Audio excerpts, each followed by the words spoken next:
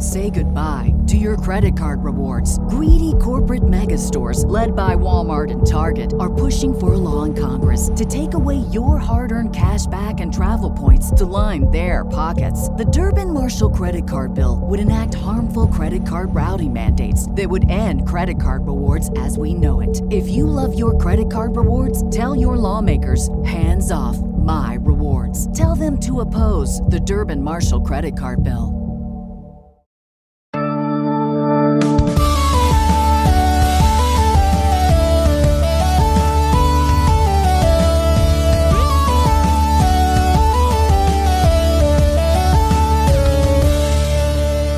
Welcome to Book Nook. We're the Lorehounds, your guides to the archipelago of Earthsea. I'm David. And I'm Marilyn. And this is part 2 of our coverage of the 4th book of the Earthsea series, Tehanu, by Ursula K. Le Guin. In this podcast, we're going to discuss chapters 7 through 10, and we've got one more episode to finish the book, which will come out conceivably next month. We will start off with some spoiler-free conversation about our thoughts on the section in general. Following a quick break, we will move into a deeper conversation about the plot and major themes presented. While we enjoy discussing the book amongst ourselves, we also want to hear from you. Send us an email to book@thelorehounds.com or visit us at our website, and there you can use the contact form or voicemail feature. We've also got a Discord server. We really have a fun and welcoming community and a dedicated channel for the Earthsea conversations. You can see a link in the show notes below. For ad-free versions of this and all of our podcasts, check us out at patreon.com/thelorehounds. I'm going to share more about our Patreon as well as our scheduling notes for us and our affiliates at the end of the podcast. And if you have a moment, we'd really appreciate it if you would share your thoughts about the podcast. Ratings and reviews help others find the podcast, and we're grateful for any reviews as they help us make the podcast better. Now, you probably have noticed that John is not with us tonight. He had some unexpected family stuff, and I assume that he will be back with us for the last part of the Tehanu book. Other than that, let's quickly recap where we are with the Earthsea and our coverage plans. Mm-hmm. So far, we have read the first 3 books in the trilogy. Wizard of Earthsea, The Tombs of Atuan, and The Furthest Shore. So we're in the middle of Tehanu, which is the 4th book, which was written in 1990. And she had written the first 3 books in 68, 71, and 72. So there's a big jump, a big gap. Yes, there is. And so we're going to, it is a big departure, too, from the original stories. And so there's a lot to talk about. And so we've covered all of those, so you can go back and find those podcasts if you want. And we talked a lot about the different structure and writing style and what this book, Tehanu, is, how it's different from the original. So I would encourage you to go back to that one too, because there's some good perspective. If you're coming from the original trilogy and you're thinking, oh, hey, let's go, we're going back to Earthsea, there's a big change in Tehanu that's a really important change. And I think it helps folks to contextualize that if you've got that point of view. That said, we're going to be covering Tales from Earthsea, which was written in 2001, and The Other Wind, which is also a 2001 book. Mm-hmm. We're not sure. It'll probably be in the new year sometime. We're going to get through December and January, and then we'll probably pick it up from there. Yes, I think so. Yeah. Great. So, Marilyn, what are your thoughts from this second part of Tehanu, chapters 7 through 10? I think these are good markers too. The 1 through 6 and 7 through 10, they definitely feel like natural, internal structural things happening as well. So they're good places to break.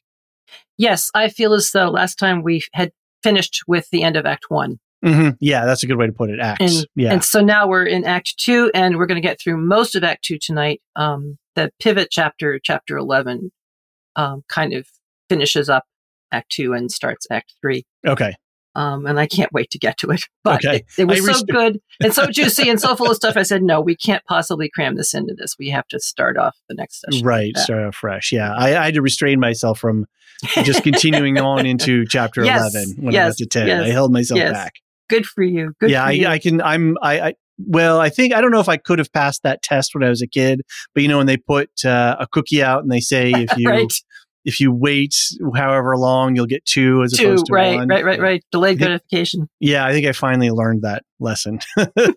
How old was I when I learned it? So, yeah, so we've been introduced to all the major characters by now. And now it's time to learn about them, both friends and foes, and to learn more about them. We even get to see one major character that hasn't visited Gaunt until now, so that's going to be fun. Right. And I particularly enjoy that we get to see some more of Tehanu. I mean, she was still pretty much wrapped up in herself for the first couple of chapters, but now she's starting to open up and we're beginning to see more of her point of view and how she reacts to things. And that's I'm glad for that. It's very interesting. We also learn the answer to one long-standing mystery that goes all the way back to A Wizard of Earthsea. So that'll be fun to finally reveal. Right. And we get deeper into the ideas about gender and power. Right. So. Which this book really is, as I said before, very different from the first 3, which were a very traditional, not traditional, but it was strong in the coming of age story, the call to, the hero's call to, action, all of that stuff. And this is a very different point of view. It moves the camera into an entirely different set of characters and focus.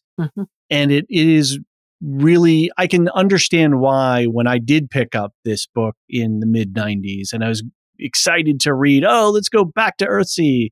It's like, nope. Because she really does take on some difficult issues head on. Yes, she does. In this. And if I can see why at that time when I wasn't prepared for that and my expectation was different, why I bounced off it at that time. For sure. And wasn't prepared for what she was trying to explain to me, right? I was like, I couldn't hear her.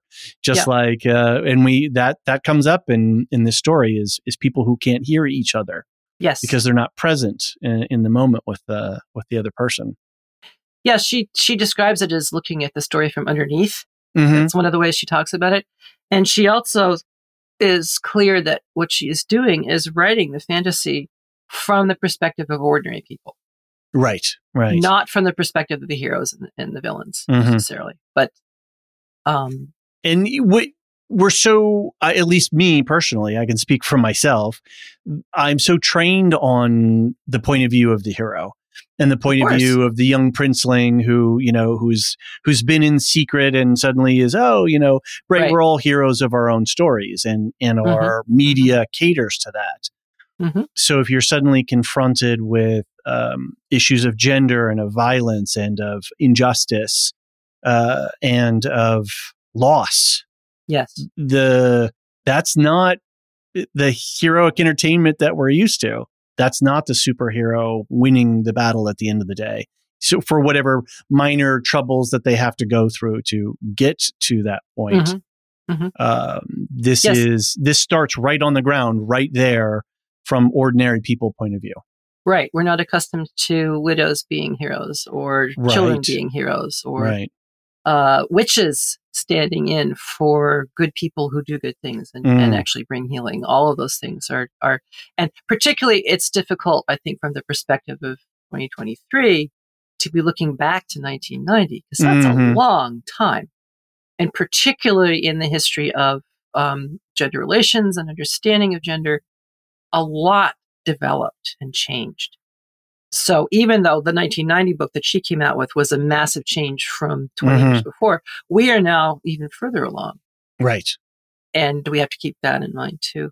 I can particularly remember that those early to mid 90s, it was a big conversation, at least where I lived in Seattle. Yes. And, going to community college up at Seattle Central Community College and Capitol Hill, which is a vibrant urban, neighborhood. A lot's changed to what it is now, but back then that certainly was a big place. And so, questions of gender and of identity and of rights and responsibilities were being, questioned. And is it okay to hold the door and, for open for somebody? All of these questions. And it was really a confusing time. for me, I remember as a young man going, oh, like everything that society has told me and the way that things were structured suddenly is altering. Yes. And I don't know, what's going on and how to deal with this. And then so I go to read this book that I was like, oh, I can read something that I can pick it up. It's like, no. A comfort book, and not even there. So, I feel you, David. I get it. Yeah.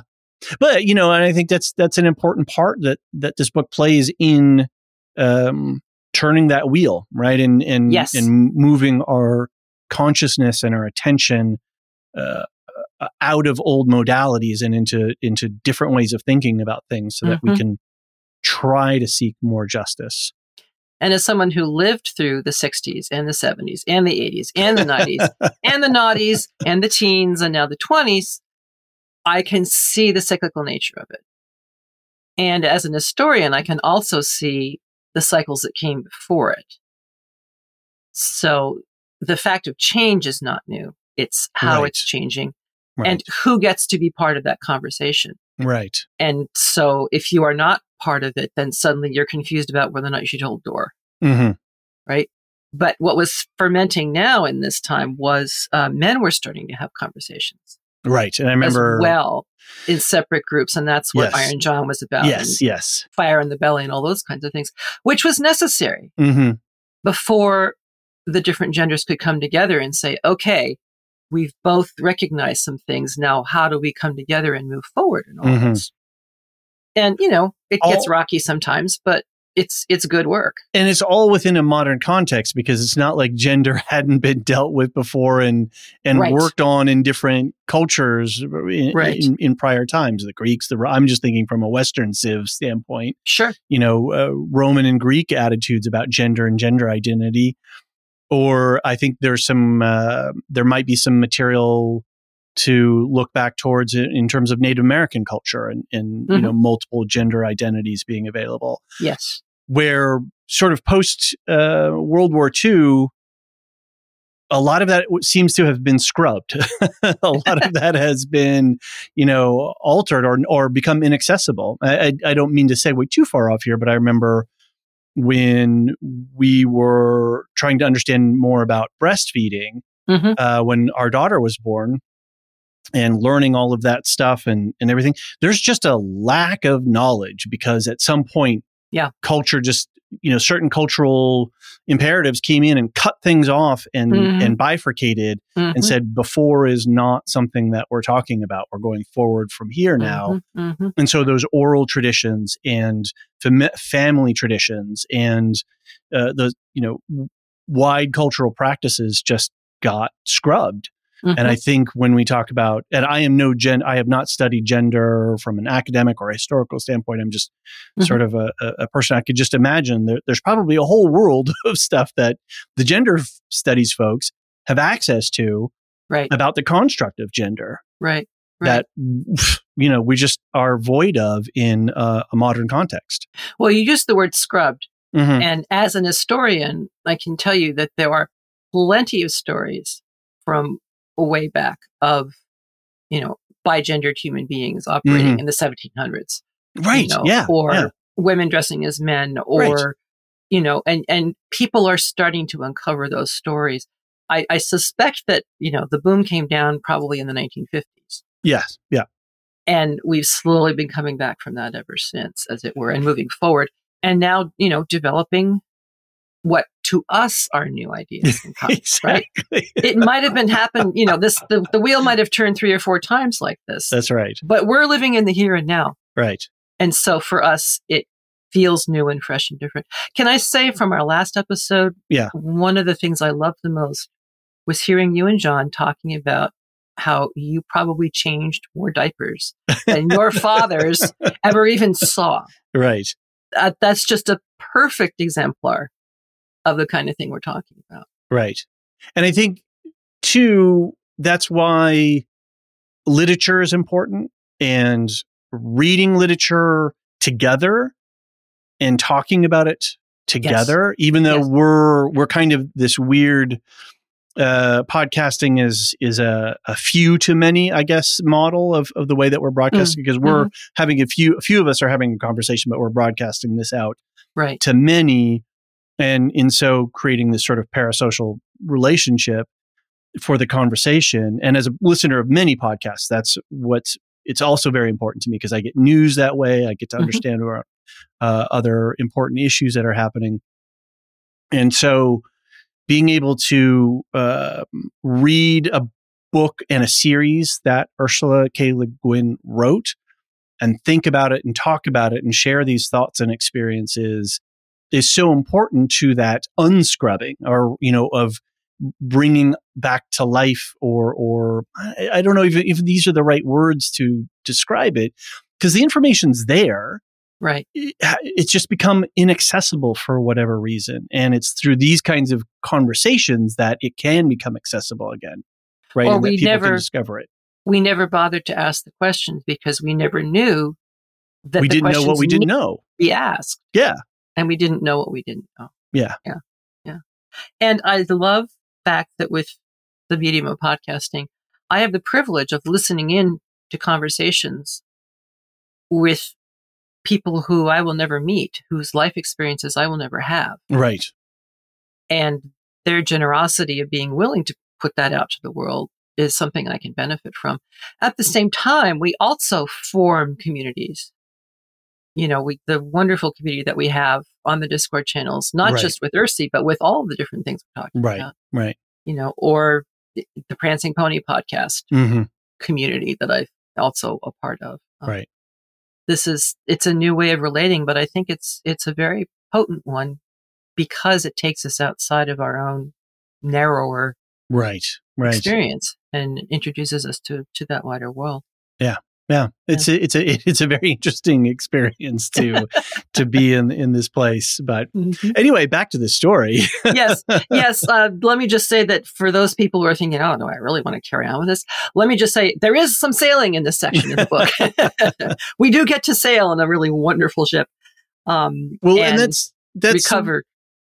Go ahead. Yeah, I was going to say that these chapters 7 through 10 really also felt like the storm clouds gathering. And as you said, we've got characters, we've got some people in place, some things are starting to happen. And so again, it just feels like we're building and building. And so I'm waiting for, and I believe in it was chapter 8, where there was some, it's chapter 10 even. It was, there was some drama and tension happening with. Absolutely, chapter 10.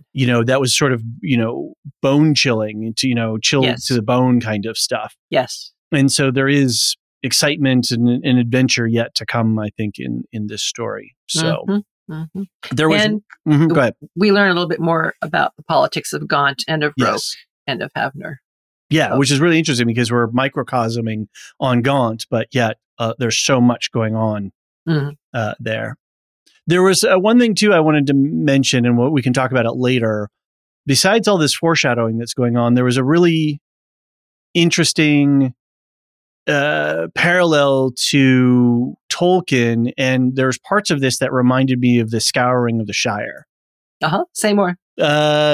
I can't without spoiling, so I want to wait until after the break, but we'll definitely going to talk about it. But there was this interesting, and it goes into this question of justice and who embodies justice and how is justice, how do we bring justice about? And how do we bring it down? I don't like those directions, but that's how people talk about it. Right. Yeah.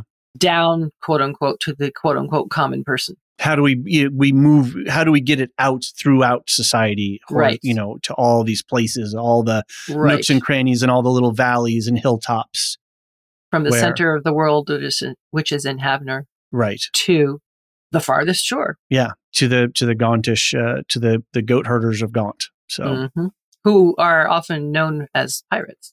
Right. And are near the Kargish lands, right? So that they've also they not only are they mildly piratical, but they are also victim of reaving. In fact, that's how we first really met Ged's power. Exactly. In the very first book, when he had no training or anything of that nature and was a young teen. And he brought down the fog. Still managed to bring down the fog, which helped this small village of farmers and sheep herders and maybe pirates defeat a Kargish warband. Right. With pitchforks and so forth.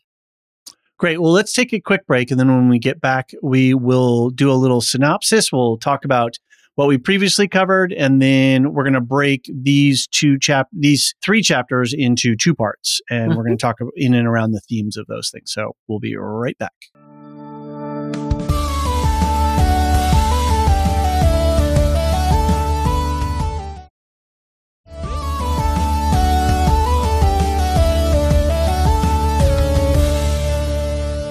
And we're back.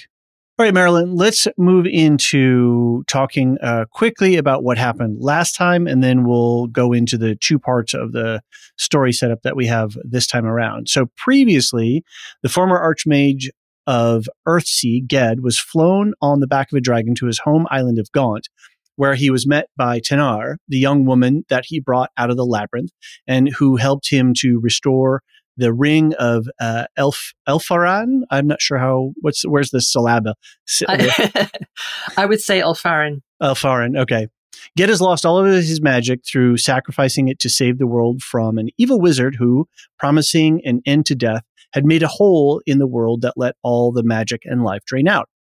Tenar, now a widow, has a farm on Gaunt and has adopted a horribly abused child. They all meet at the house of Ogion, the old wizard who had given Ged his first training. So, yeah, that's basically the setup for 1 through 6. It was a very differently paced from the original books. And like you said, we had to sort of bring the camera around and recenter ourselves. Right. So after Ged comes and Well, here, why don't you set us up for the first part of these chapters? Sure. And the one piece that I omitted from the previously on was the fact that Tenar was called to Ogyen's house because Ogyen was dying. Right. And she gets there and tends to him through his death. You know, one thing, just quickly to go back, and I was thinking about this when I was reading the chapters. Sure. Whenever they were referring to Ogyen and his naming, that in death, you are referred to as your true name. Yes. Not your use name. Yes. And I just find that such a really interesting little construct and a beautiful bit of world building that she does with that. So you can speak somebody's true name all you want when they're no longer here. Because they're no longer susceptible to any kind of misuse you might make of it. Right. Yeah.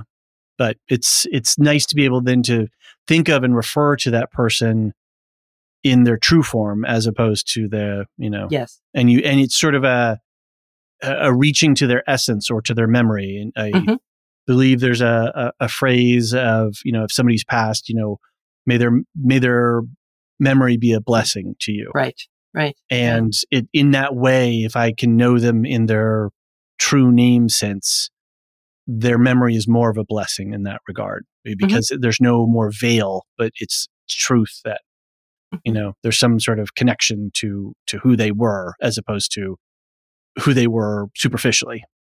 Yeah. And maybe it is something of a comfort and a blessing to have that deeper connection now. Yeah. Even though they are no longer a part of your physical life. Exactly. You now know how to truly call them. And that was the most intimate gift that somebody could give to anybody else. Yes. Was the knowledge of their true name. Because it was also dangerous to know. Names have power in Earthsea. And I think that hasn't changed. No. Between then and now. So what was Ogyen's house is now Ihall's house. Right. And yes. maybe we can remember to call him Ihall from now on. Right. Yeah. It's a good. I don't know if that's going to happen because I see in our summation of this next section, I say word comes of a ship from Havnor in Gauntport. You know what we should do before you read this next synopsis? This is final warning. Spoilers. We're moving into full spoiler territory for chapters 7 through 10 of the book Tehanu. So, okay, take it away. Okay. All bets are off. If you haven't read it yet, stop now and come back when you have. That's right. So, word comes of a ship from Havnor in Gauntport. Ged panics at the news and decides to leave Ogyen, now Ihall's house, to go to work on Tenar's farm. Tenar greets the king's messengers from the ship with frog's legs and Andrades wine from the dragon year, but will not help them find Ged. Auntie Moss, a witch with a lively past, helps Tanar to understand why she could feel love for Ged, but not desire. All wizards put spells on themselves to eliminate sexual desire in themselves and in all who see them, in order to be able to wield their power. Such a practice, though, isn't necessary for witches.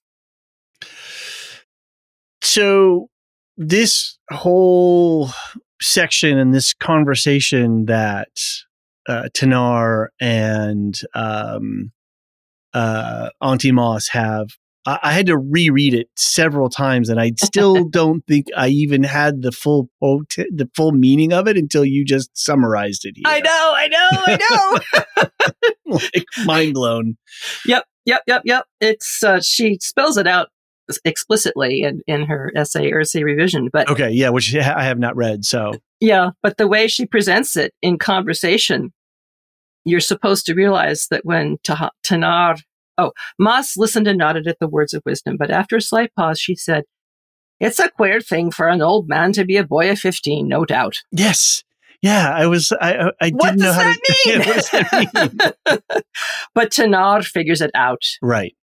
With a great many thoughts suddenly coming into her mind at once. "That's why," she said. "That's why I never..." Right. Yeah. After quite a long silence, she says, Do wizards, is it a spell?" And Moss says, "Well, what else would it be? Of course it's a spell, Sometimes I'll tell you it's a trade-off, that's like a marriage turned backwards, but to me that's got a wrong sound to it, like a dealing with the old powers more than what a true witch deals with.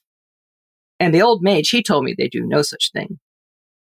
Though I've known some witches who do it and come to no harm by it." So there again, the differentiating of, so-called masculine and feminine power, or how men and women have been gendered.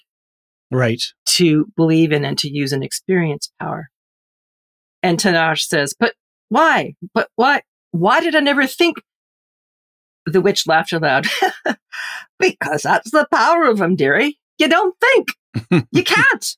And nor do they once they've set their spell. How could they, given their power?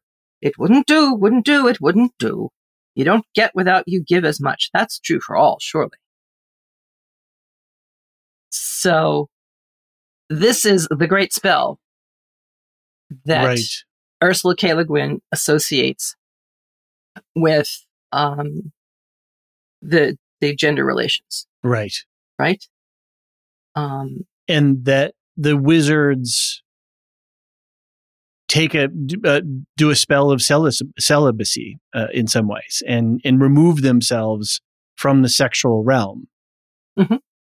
For it's like they just flick a switch and they're no longer conscious of any kind of sexual attraction or feeling or anything of that sort. There is love, there is tenderness, sure, intimacy. Friendship. In the second book, he says to her, she says, will you stay with me? And he says, "I can stay for a little while, but I can't stay forever. Mm-hmm. But if you need me, call me. Right. Mm-hmm. I will come to you from the end of the earth." Right. Right. And she reflects on times when she has seen and felt tender towards him. And is kind of startled to remember at one point when he first comes back and is still unconscious. Didn't I ever kiss him? Well, sure, I kissed him in the boat. I mean, sure, but that's the power of the spell. Right. Right. Whether it's sexism or this other thing. And she never deals with that in the books. She never confronts that head on. Like in the first 3 books. That's right. It's never talked about when Ged is at Roke or anything. And the only time that there is any sort of hint of a relationship is in the second book. And even that is just these couple 2-3 scenes at most, maybe. Mm-hmm. Well, see, both you and David were also talking in the first book about, you and John. It's fine. Hello. Hi, you're David. Nice to meet you. You were both We're just talking. a disembodied voice at the end of a microphone. There we go. I don't even see your face, right? Wrong. I do see his face, yes, and I enjoy it. We very do much. Video for our conversations. In the first book, both of you detected a certain amount of interest between Ged and his friend's sister Yarrow. Yes. And a couple of times have said, "Oh, I think there was something there," or whatever. And I'm sitting here thinking, okay, you go ahead and think that. Right, with Vetch's sister. Yeah, Vetch's little sister. Mm-hmm, yeah. mm-hmm. But Le Guin points out consonance, abstinence, denial of relationship. In the realm of male power, there is no interdependence of men with women. Manhood, according to Sigmund Freud, Robert Bly, and the hero tale, is obtained and validated by the man's independence from women. Mm-hmm. Right. Connection is severed.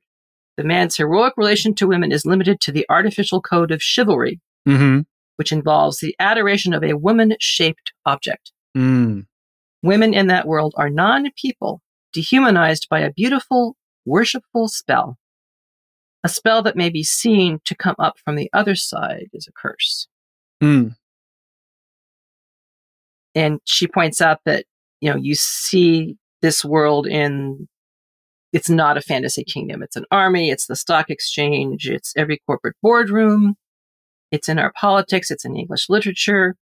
It's the world I lived in when I wrote the first 3 books of Earthsea. I lived under the spell, the curse. Mm-hmm. Most of us did. Most of us do. Most of the time. The myth of man alone or alone with his God at the center on the top is a very old, very powerful myth. Right. It rules us still. Mm-hmm. But thanks to the revision of gender called feminism, we can see the myth as a myth, Mm-hmm. a construct which may be changed, an idea which may be rethought, made more true, more honest. But she also points out that a rule may be unjust, but its servants may still be just. Mm-hmm. That at the University Virginia Woolf couldn't enter, Tolkien taught. The mages of Roke, honest and just men trying to use their power mindfully, keeping equilibrium according to their lights. Mm-hmm. So it's too simplistic to say, ooh, evil men, good Right. women, abuse women. No. Within a system, any system, there can still be some concept of justice. Mm-hmm. And some concept of good and bad behavior. Right. But it's the power of the spell that you don't even think about it. Mm-hmm. It's just, quote unquote, the way it is. Mm-hmm. And I love the way Le Guin realizes this dynamic and encapsulates it in a magical system. Right. And Right. makes Right. it into right. a spell which is so potent, and its potency is demonstrated by the fact that you never think about it. Right. And when Tanara has that thought, oh gosh, we never even kissed him. How much did we even touch? Mm-hmm.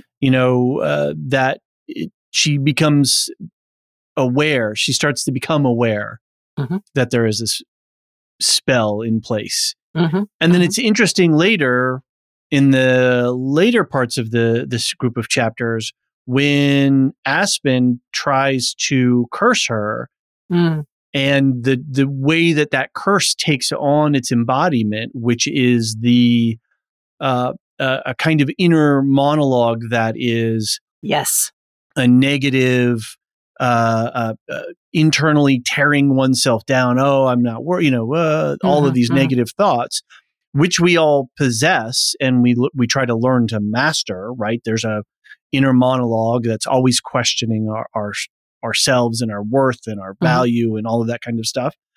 And we have to learn it for a voice, and we have to learn how to manage that voice. But anyway, that's a whole separate thing. Sorry, I'm getting a little digressing, but just to think about this question of gender and gender norms as this spell that we don't even see. And then part of the spell that a male wizard levies against her is to try to box her back down into a small space.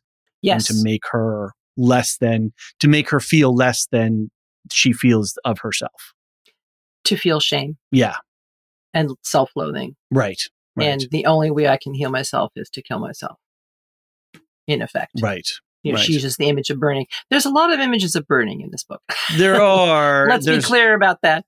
Good stuff and not so good stuff. And there's a lot of draconic stuff being seeded all throughout this. We will talk about this too. Yeah. But you see, the other side of the spell is that witches don't have to do this.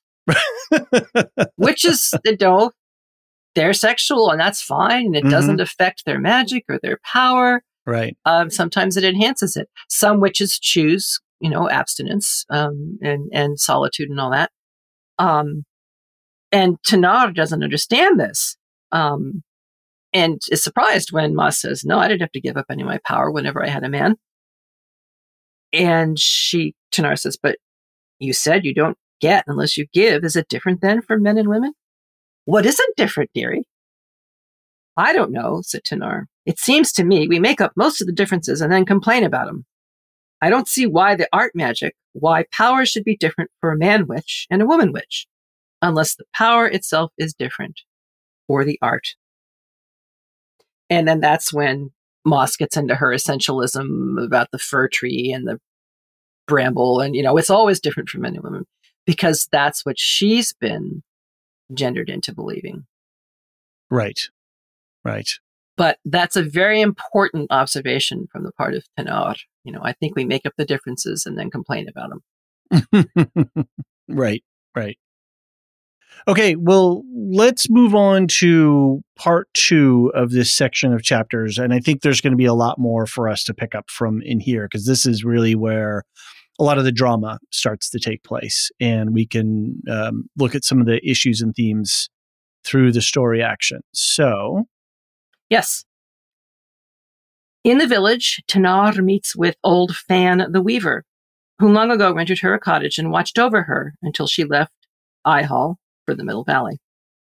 He shows her a fan which mingles the images of people on one side and dragons on the other. On returning to Ihall's house, she learns that one of Theru's abusers had been there, to Theru's great terror, and was working in the hayfields of the Lord of Re Alve. Tanar goes to warn them of Hande's behavior, but she's confronted by the Lord's wizard, Aspen, who insults and threatens her for being a woman. Tanar is saved from his curse by the appearance of 2 of the courtiers from Havnor, who do her honor and save her from being cursed, but then return amicably to the castle with the wizard. A few days later, after the courtiers are gone, Aspen curses Tanar from a distance, blocking her ability to speak or think in Hardic. She uses Kargish instead, and manages to leave with Theru to the port town, where they encounter Theru's abuser, who actually touches her before they are rescued by King Lebanon, who arrived on that ship.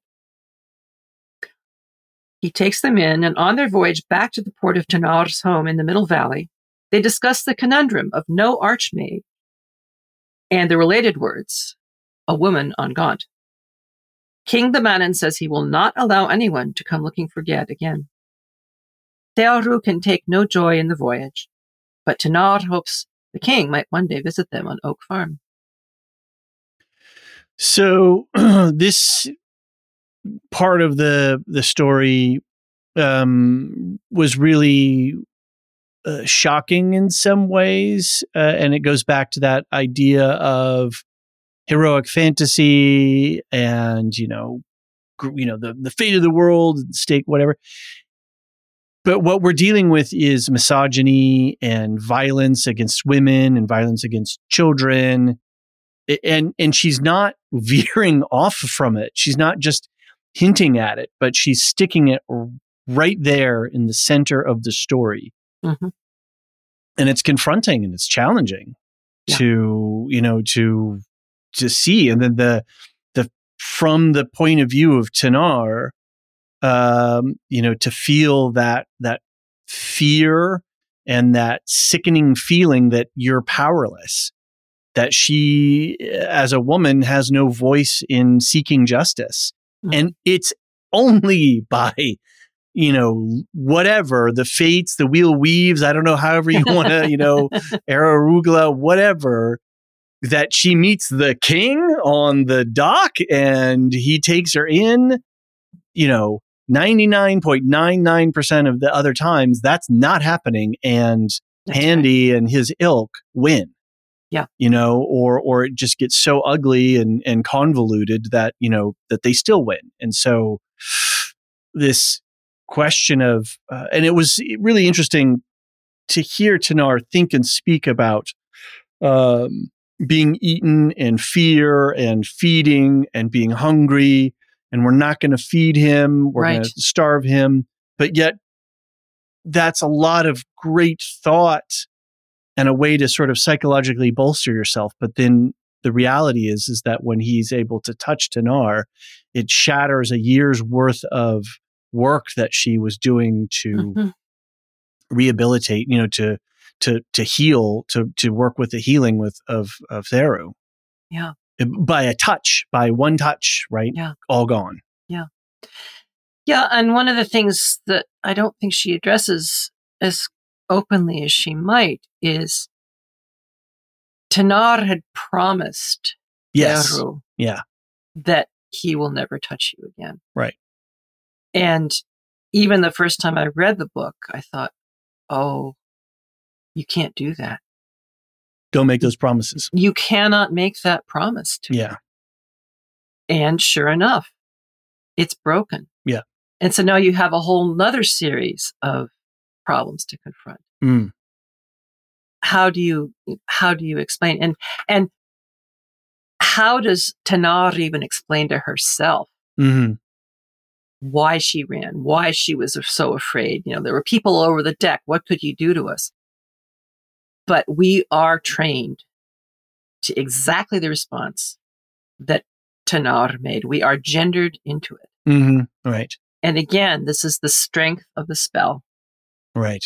You have a woman who is a priestess of the Dark Ones and who is a wife and mother and who knows about care and all these, and is Tanar of the Ring. Right. She's literally famous throughout the islands. Right. And she looks different from everybody else. Like she's not, Yes. This is and yet she's powerless in face of the sociological structures that give the man power over his wife and children, property, right? Right. And even granted that she had been under a spell, right? She knew that it had cleared the further away she got from Ray Alby. So that was Did he place the spell on the house or on her? I would say the spell was placed on her, but it was triggered in the house. Okay. And the closer she gets to the castle, the stronger the spell becomes. Right. Yeah. Right. That's my interpretation of it. I'm not sure what Ligon would have said. Okay. Anyway. But it's the heartbreaking knowledge that every parent has to face at some point. How do you tell your child? Right. I will keep you as safe as I can. Not, I will never let you be hurt. That's just, you can't say it's that. Impossible, right? You cannot say that. Right, no. As much as you want to. Yeah. And it breaks my heart to think about. Right, no, and that's part of our job as parents is to prepare our children for the world. And at some point, you have to start having some very real conversations with them about what the world is. And I think that's really interesting when Theru is playing with the little bone figurines and she gets the dolphin and this sense of world and magic that children have with their stuffed animals and toys and stuff. I was walking to school today for school pickup, and a father and I must have been a kindergartner were walking up the hill, and the little girl had this black stuffed animal, looked like a cat, maybe a cat-like creature or something like that. And for her, that was her world as she's walking, and all that was there for her was holding on to this little stuffed creature. I mean, my good Lord, just directly above me, we have so many stuffed animals in my daughter's room, that populate her world. It's interesting because as she's getting older, they have less and less potency because, the mind starts to widen out and can take in the world in bigger and bigger bites. But yeah, those little talismans are so, they don't, the world isn't there for them in that way. They can't hear or see beyond certain things. At the same time, I think toys represent the beginning steps toward understanding that you do have agency. Exactly. You are in control of the world of the bone people. And that's what she was showing us with that, I think, in that scene. I think so. Yeah. I think so.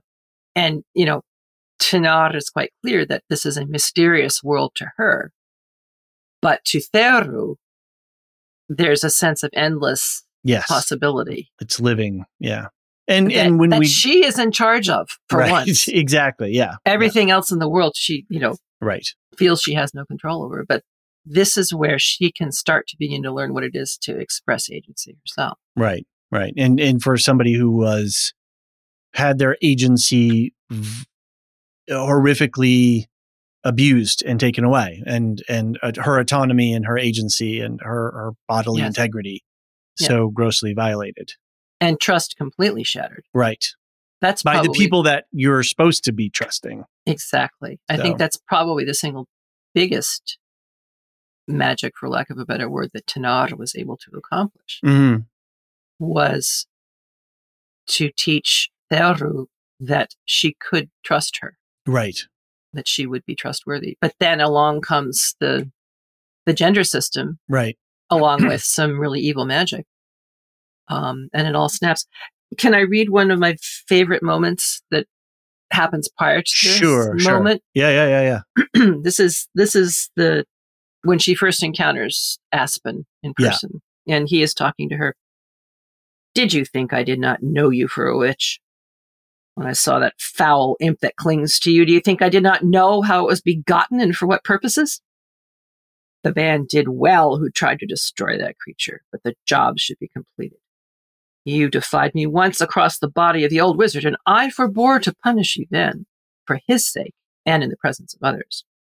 But now you've come too far, and I warn you, woman, I will not have you set foot on this domain. And if you cross my will or dare so much as speak to me again, I will have you driven from Ray Albi and off the Overfell with the dogs at your heels. Have you understood me? No, Tehanu said. I have never understood men like you. That is the line, I think, that at some point in their lives, every single woman would have loved to have said to a man, but could not afford to. Right. Could not afford to. Right. Unless systems were different. But I kind of doubt that they would be, because even now, that would be a very difficult thing to speak out. Yes, it would. To be and still not be labeled hysterical or emotional or there's a whole raft of stuff that you could label somebody with that to diminish and to depower them. To demonstrate defiance is to invite punishment. Right.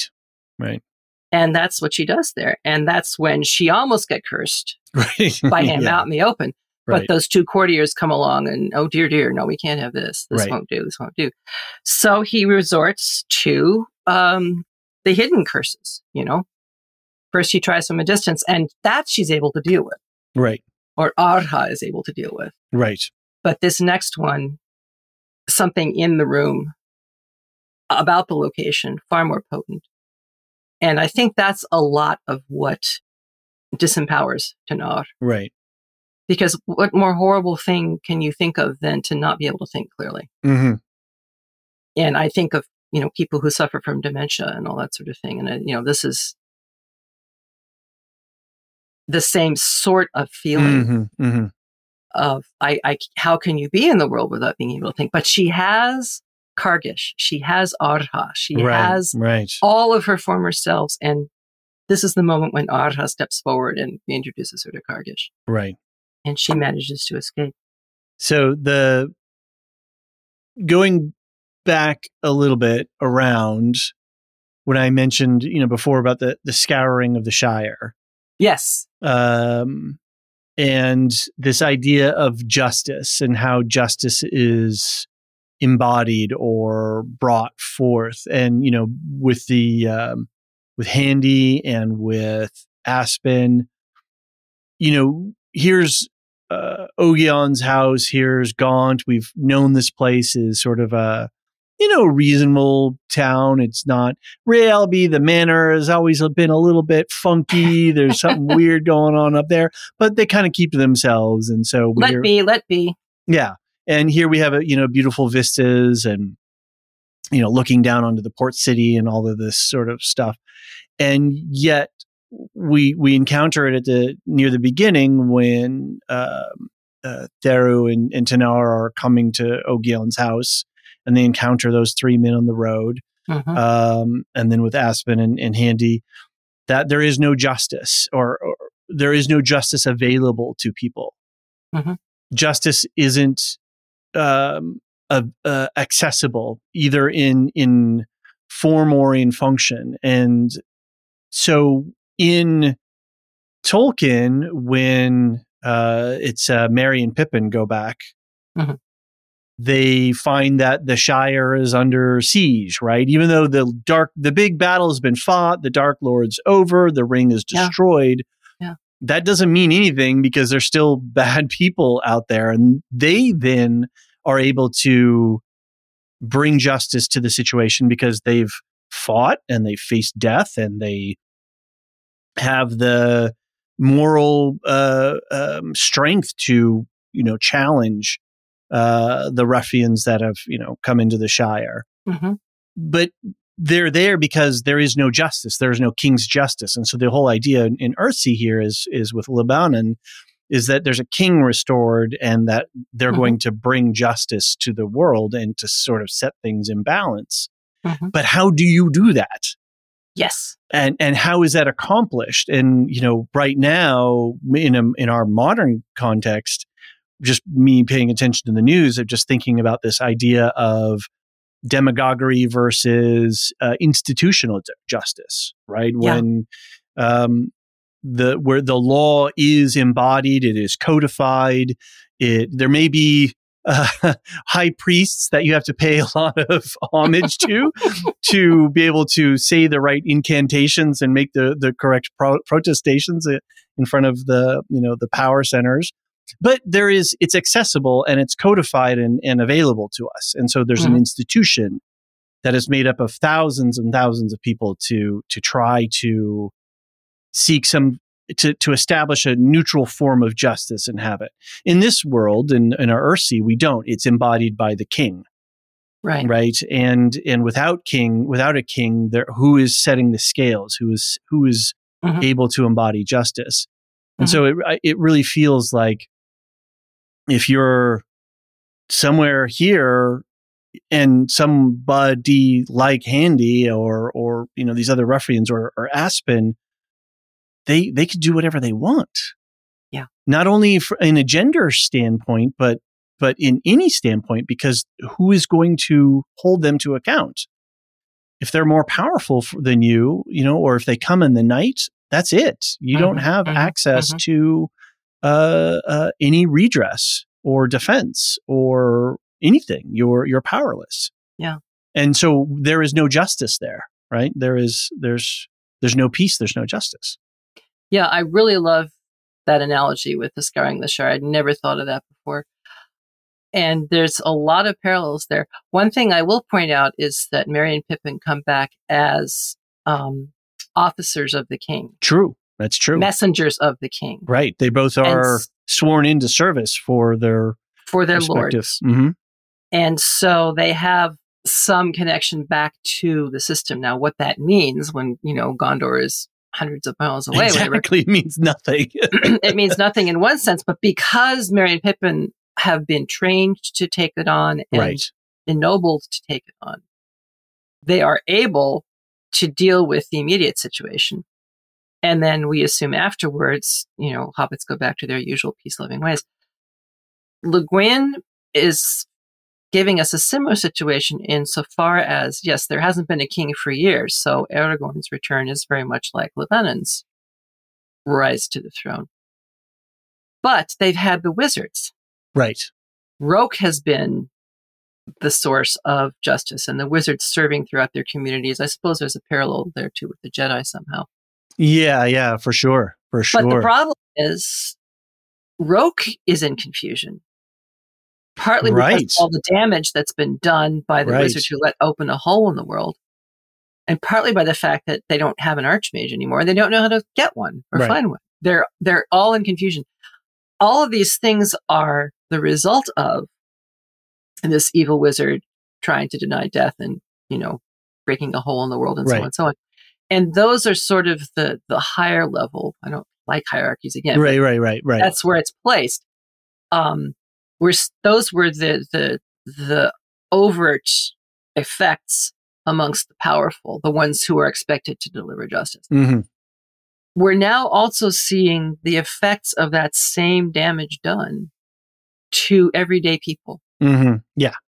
to common people, who on the island of Gaunt never really had a whole lot of recourse to much of anything. I mean, they have they have Ogian, now Ihal, a wizard they could call upon at need. There was a wizard in the town of Realby. And now here's this wizard up in the castle. Right. And there is something very wrong about this. Right. But there's no recourse. I mean, pirates are an open secret on Gaunt. You know, it's their second biggest export after, I can't remember what the first one was. Goat related products. Probably. But there is this sense of who is going to maintain the justice, the natural justice that a lot of philosophers and other people talk about. Exactly. Right. With all these absences and these uncertainties. And again, the outcome of a fantasy style damage to the world event manifests in a small village on a small island in a small child. Which, when I come to Le Guin and I'm reading what I want to read with her, one of the things that she does as a writer is scale things so they can be world spanning or very small, but I never lose a sense of intimacy with her world. No matter what's going on the back of a dragon or in the Patterner's Grove or on a little boat out on the water somewhere, her writing always brings you this level of intimacy. And so she can take these big complex issues like celibacy and gender and power and magic and whatnot, justice, and she can just bring it right into this and in this story in Tehanu so far, my experiences of it, the writing is less poetic in some ways. It's I don't know, there was a magic around the first three books, and those were very early in her writing days and a sort of a natural gift. And then, over the course of time, so her writing style has changed. It's less fractal in nature is the way I kind of want to describe it. It's more mundane's not the way I want to say it. It's just more grounded and more straightforward and just simply described. But yet the intimacy to these big issues is so still present in the everyday walk, letting the goats out and, going down to Auntie Moss's house. Right. And the images that you're using are exactly the words that she used to describe her process. That she got off the dragon of the familiar tropes and the hero story and the things that she knew so well. And she walked on her own 2 feet. Interesting. And so it was no longer sailing with the beach wind in your sails. Right. It was 1 foot in front of the other to walk a 15-mile trek. Right. From your house on the cliff down to the harbor. Right. And she stumbled on her words. Just like Tanar, because the dragon would put winged words in your mouth. Right. But suddenly it wasn't hers in a way. It was not hers. Right. Or it was only partly hers.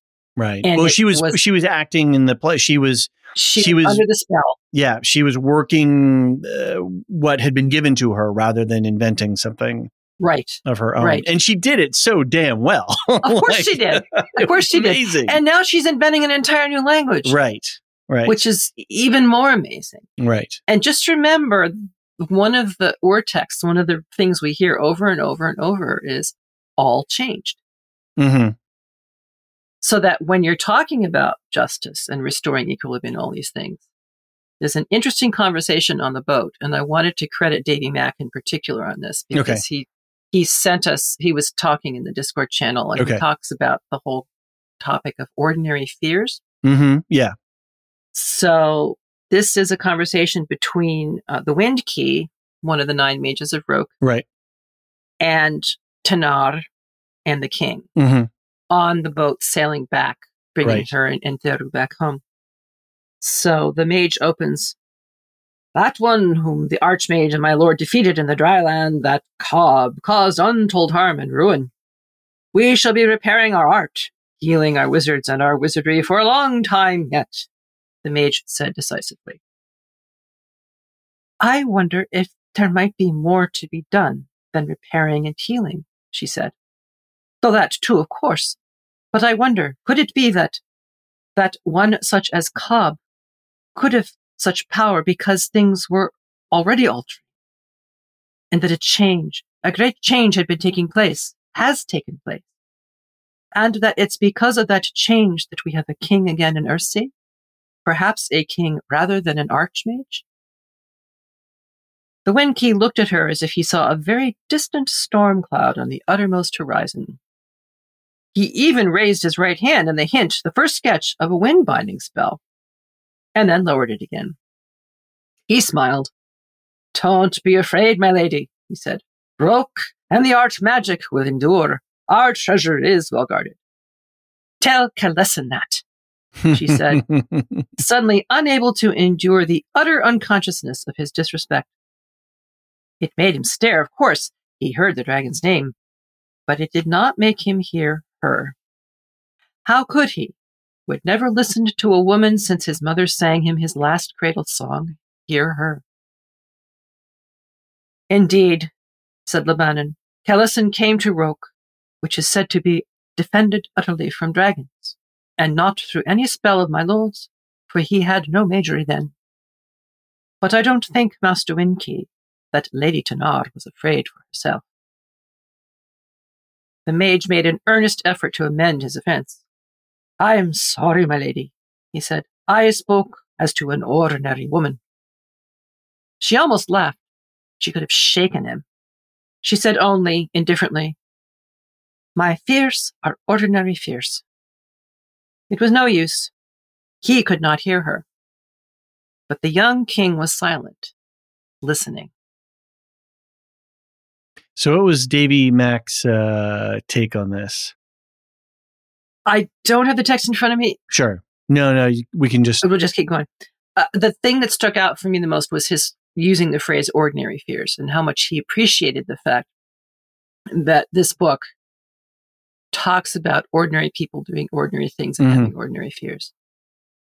And that this was a completely different view in this long tradition of fantasy literature. Right, okay. And right. wizards and dragons and all these different things. We are now bringing in the ordinary people, the widows and the abused children and the goat herds. And you know what I was particularly taken aback by in this passage was when the Wind Key says, "Oh, I'm sorry, milady, I spoke as to an ordinary woman."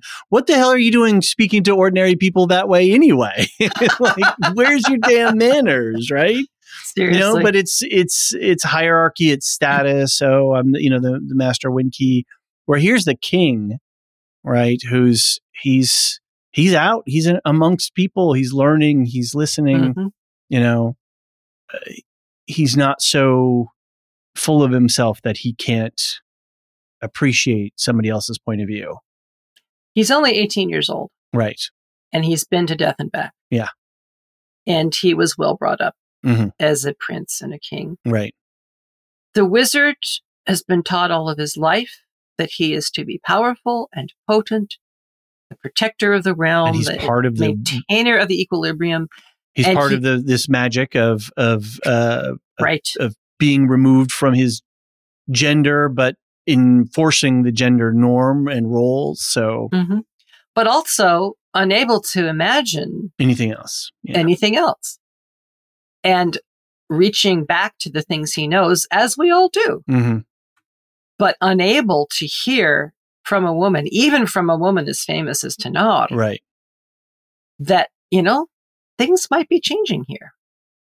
It may be that instead of restoring and repairing, you should be thinking about what has changed And what does that mean for us?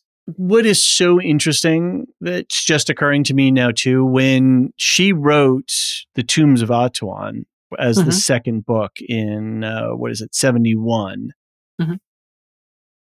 she had no idea that she was going to write Tehanu in Oh, Lord, no. 1990. Yet, Tenar, the eaten one, the little girl in the labyrinth who brings the ring, is the character in this book who is breaking, who is the one who is breaking apart or challenging these structures. I don't say breaking apart. She's just going, well, isn't there something else we can do? And the maid's like, they're every time she encounters a man of power, they get flustered by her because she's powerful. Yes. She is a powerful woman. And they don't know what to do with it. They don't know what to do with it.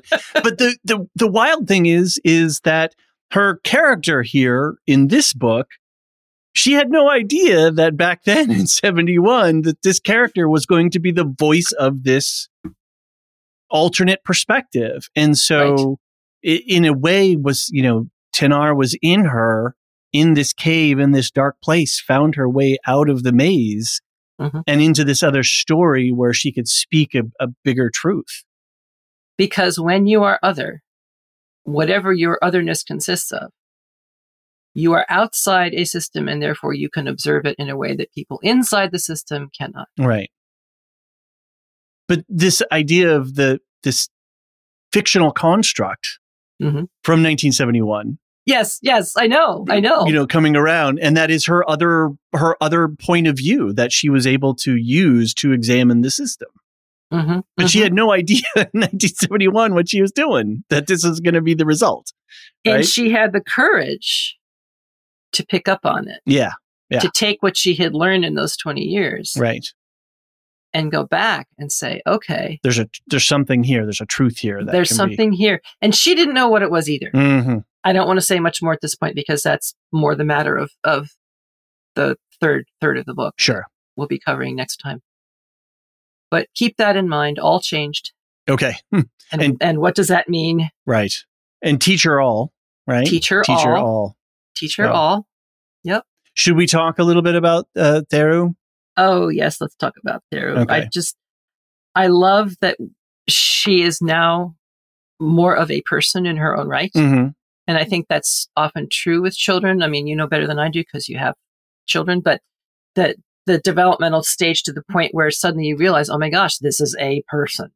Yes. With ideas and opinions and desires of their own. And the fact that Tehanu could even develop to that point is a more than minor miracle and a testimony to Tenar's power, which is not a power over, it's a power with, and it's an empowerment and it's love. So Ursula writes, again, this week I'm quoting her from this incredible essay, Ursi Revision. To any of you who have the massive tome of all the Ursi stories, it's the very last thing in the book. Do read it once you've read all of Tehanu. Tehanu. There it is. Too many T names. Yes. Which book are we Just like reading? the F and L's, right? Right. Okay. So what Le Guin says is, Tehanu was the key to this book. Until I saw Tehanu, until she chose me, there was no book. I couldn't see the story till I could look through her eyes. But which eye? The seeing or the blind? So I'll just drop that in there for people to contemplate on. So on that, I'll grab a thread from there and tug on it a little bit. There's a lot of foreshadowing and seeding of, sign and portent, very draconic in some regards. But then there was a scene that struck me when Tenar is brushing her hair and the static sparks are flying out, and Tehanu is seeing something. And on one level, you can simply go, oh, well, she's just a child and she's seeing something that's really cool, just like, breathing life into her bone toys or playing whatever little games. But is she seeing more?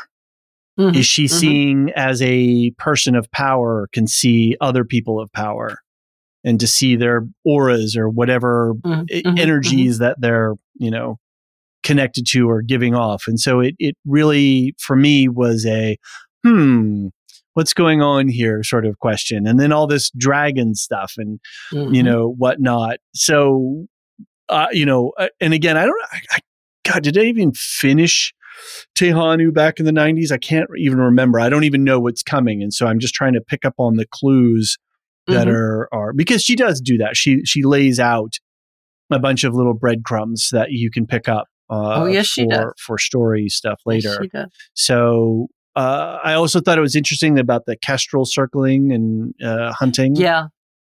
And finally catching the vole. Right. Which they had been ensnared by the spell. Yeah. So, but anyway, what's up with Theru and what's up with the dragon stuff and what's up with the woman of Gaunt? There's a whole bunch of stuff she can weave there. And I'm, Well, here's the thing that sticks out for me the most in that scene. Theru was smiling, and Tanar did not know if she had ever seen the child smile before. Yeah. Theru reached out both her hands, the whole one in the burn, as if to touch and follow the flight of something around Tanar's loose, floating hair. "The fire's all flying out," she repeated. And she laughed. That's extraordinary. Yeah. This is why I say she's becoming a person. Right. Actually seeing her. Right. She's having thoughts and opinions of her own. She's reacting to things. She's reacting joyfully to things. Wow. That's amazing. Yeah. So, and Oya and Ihal saw something in her. Yes. So, there's this, it's a sort of, I'm just thinking about this, what you can hear from other people. If you're paying attention, what you can learn from them, like the king's listening, where the Master Winky can't hear what she's saying, or what can you see? If you have that gift of being able to see a person of power. He said, "They will fear her." And he said, "Teach her all, not broke." I don't know what he meant. How can I know? If I had stayed here with him, I might know. I might be able to teach her. But I thought, Ged will come. He'll know. He'll know what to teach her, what she needs to know, my wronged one. I do not know. He said, speaking very low, I saw in the child, I see only the wrong done, the evil. It goes to that quote, if not you, who, or, or the idea that no one's coming. There's no rescue. There's no rescue squad coming. That's right. It's you in this moment. There's no hero origin story. I mean, that line, was a hero being born, was an interesting one. But, Ged at this point is still very, very wounded. Right. And we'll see more about that in the next section. And it's very hard for him to see anything beyond the evil and the ruin and all the rest of it. I did note, too, that she grabbed the books. Yes, she did. Books are sacred. Yeah. Remember, there's an awful lot of our dear Ursula in our dear Tanar. I saw that as Ursula peeping out there. It's like, no, don't leave the books. Yes. And you can feel the tension. And how she hated to tear a small strip off anything so sacred as a book to send the note to Ged to tell him to leave that night and go off to her farm. And the thing is, even though he no longer has his empowerment at this point that he had, Ged still can't see anything other than the evil. Ihal could see something. Unfortunately, he died too soon. Or he kind of got off the topic too soon. He saw, and he said he saw. Tanar sees with the eyes of love. And she doesn't know yet what she's seeing, but she has a way to look differently. And Le Guin actually calls her a wolf mother. Okay. Because she's raising this wild child. This child who has almost been dehumanized. She's certainly been degendered. Because all of the things that men might find admirable and attractive in her gender are gone. Yep. Her virginity's gone. She's ugly. Right. All of those things. And so who or what is she? Tanara doesn't care. She's a child Mm-hmm. who needs healing and love and affection. Right. And she will not let the Dark Ones take her. Right. So, and that is that battle or the battle of the 5 armies. It doesn't matter. That's the battle, right? That's the battle. Doesn't matter. That's the battle. What scale you're talking about. You're there in that moment. Another thing, when she needs to send the message to Ged, she initially says to Tehanu, go and get Zippy to take this message over to Auntie Moss. And Tehanu says, I will go. Yeah, right. And Tanara is astonished and says, right. but you'll have to pass the village. And she says, I will go. Mm-hmm. And so Tanara tucked the paper into the child's pocket, held her, kissed her, let her go. Tehanu went, not crouching and sidling now, but running freely, flying. Tanara thought, seeing her vanish in the evening light beyond the dark doorframe, flying like a bird, the dragon, the child, free. Mm-hmm. So again, she's got this agency. And she sees in Ged perhaps someone who is even more wounded than she is. And it's something she can do for someone else. Right, right. And we've never seen her run before. Right. Mm-hmm. And to run and walk and openly. And to be a child. Just running in the field. Yeah. Right. So, well, anything else or? Well, Tehanu certainly responds strongly the first time she hears Tanara say the name Kalesin. Mm-hmm. So we can put a pin in that. Is that more dragon foreshadowing? Yeah, I'm shifting into dragon here. Okay. Oh, right, because you have dragon here on your notes. A wave of warmth heat seemed to flow from the child, as if she were in fever. She said nothing but moved her lips as if repeating the name, and that fever heat burned around her. And then we have, and this is really important, I do want to read this, the image of the fan. Yeah, fan, right. I forgot about that. We have to bring this in here. Right, there was a lot packed in here. There was. He has chapters. This beautiful ornate fan, which gives him his use name. And on it is a picture of lords and ladies and castles kind of almost seeming to float in the sky. And he asks her, did I ever show you the other side? Right. And she says no. And so she gets it down and flips it around. And on the other side are dragons flying through the air and with clouds and so on and so on and so on. And let's see, dragons moved as the folds of the fan moved, painted faint and fine on the yellowed silk. Dragons of pale red, blue, green moved and grouped as the figures on the other side were grouped among clouds and mountain peaks. Hold it up to the light, said Old Fan. She did so and saw the two sides, the two paintings made one by the light flowing through the silk, so that the clouds and peaks were the towers of the city, and the men and women were winged, and the dragons looked with human eyes. You see? I see, she murmured. I can't now, but it's in my mind's eye. I don't show many that. It is very wonderful. So, yeah, she's setting stuff up. She's setting stuff up big time here. Yep.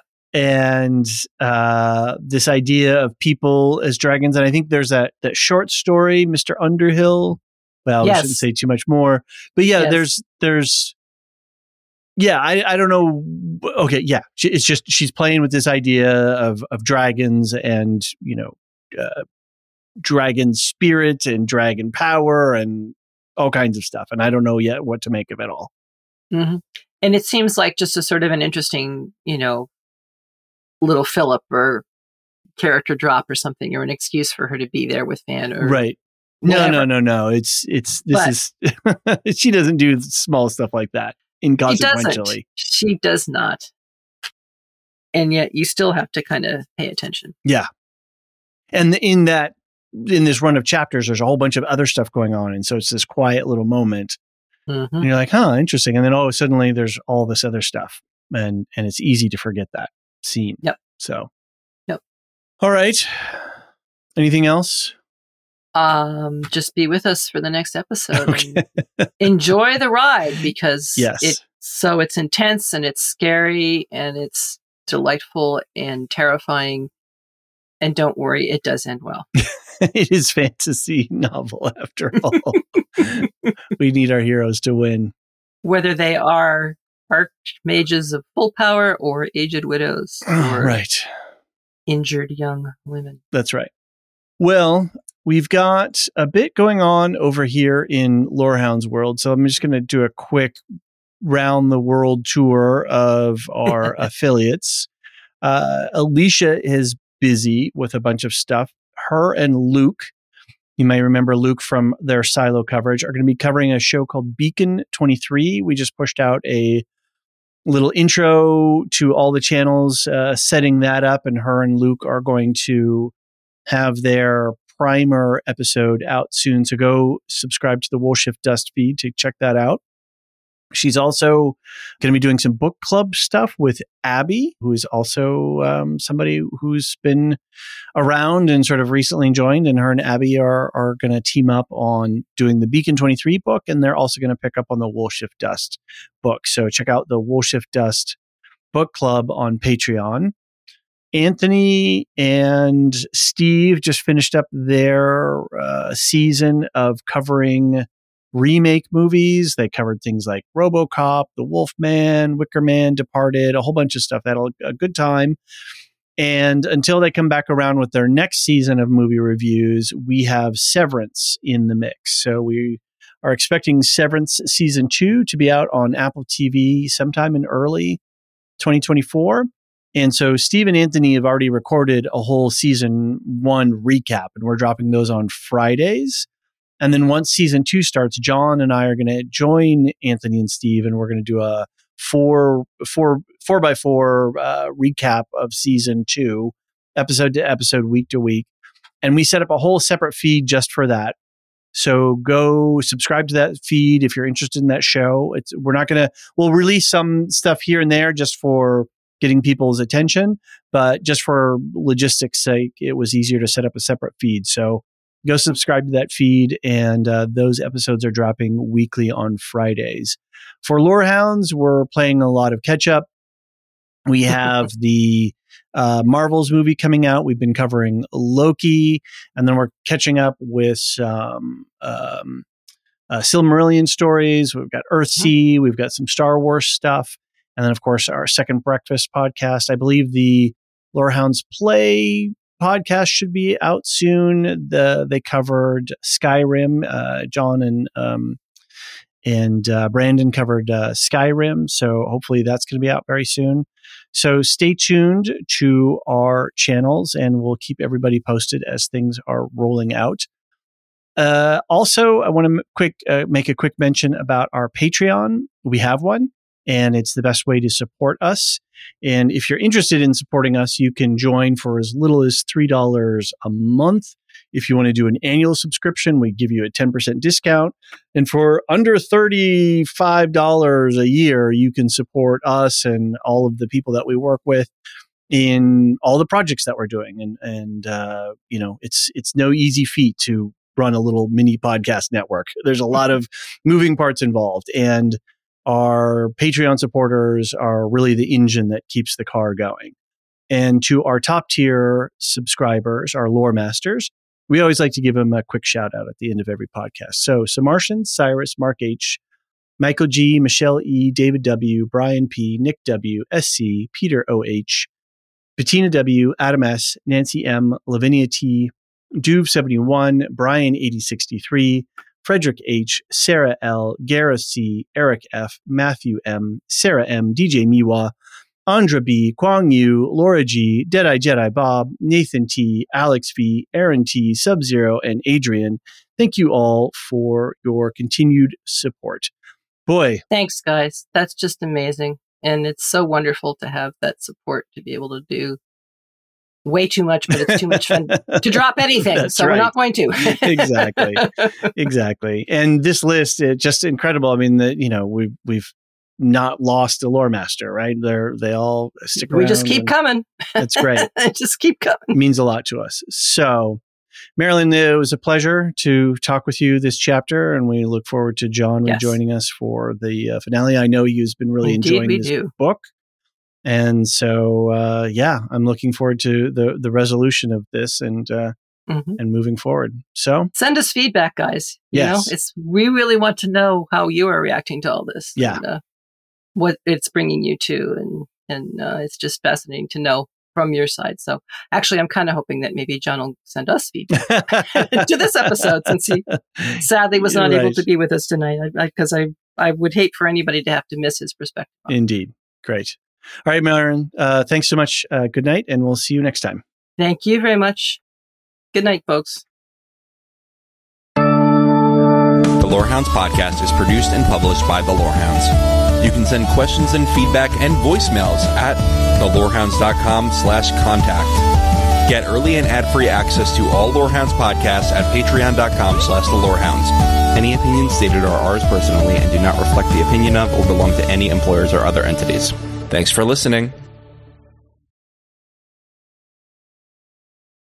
Say goodbye to your credit card rewards. Greedy corporate mega stores, led by Walmart and Target, are pushing for a law in Congress to take away your hard-earned cash back and travel points to line their pockets. The Durbin-Marshall credit card bill would enact harmful credit card routing mandates that would end credit card rewards as we know it. If you love your credit card rewards, tell your lawmakers, hands off my rewards. Tell them to oppose the Durbin-Marshall credit card bill.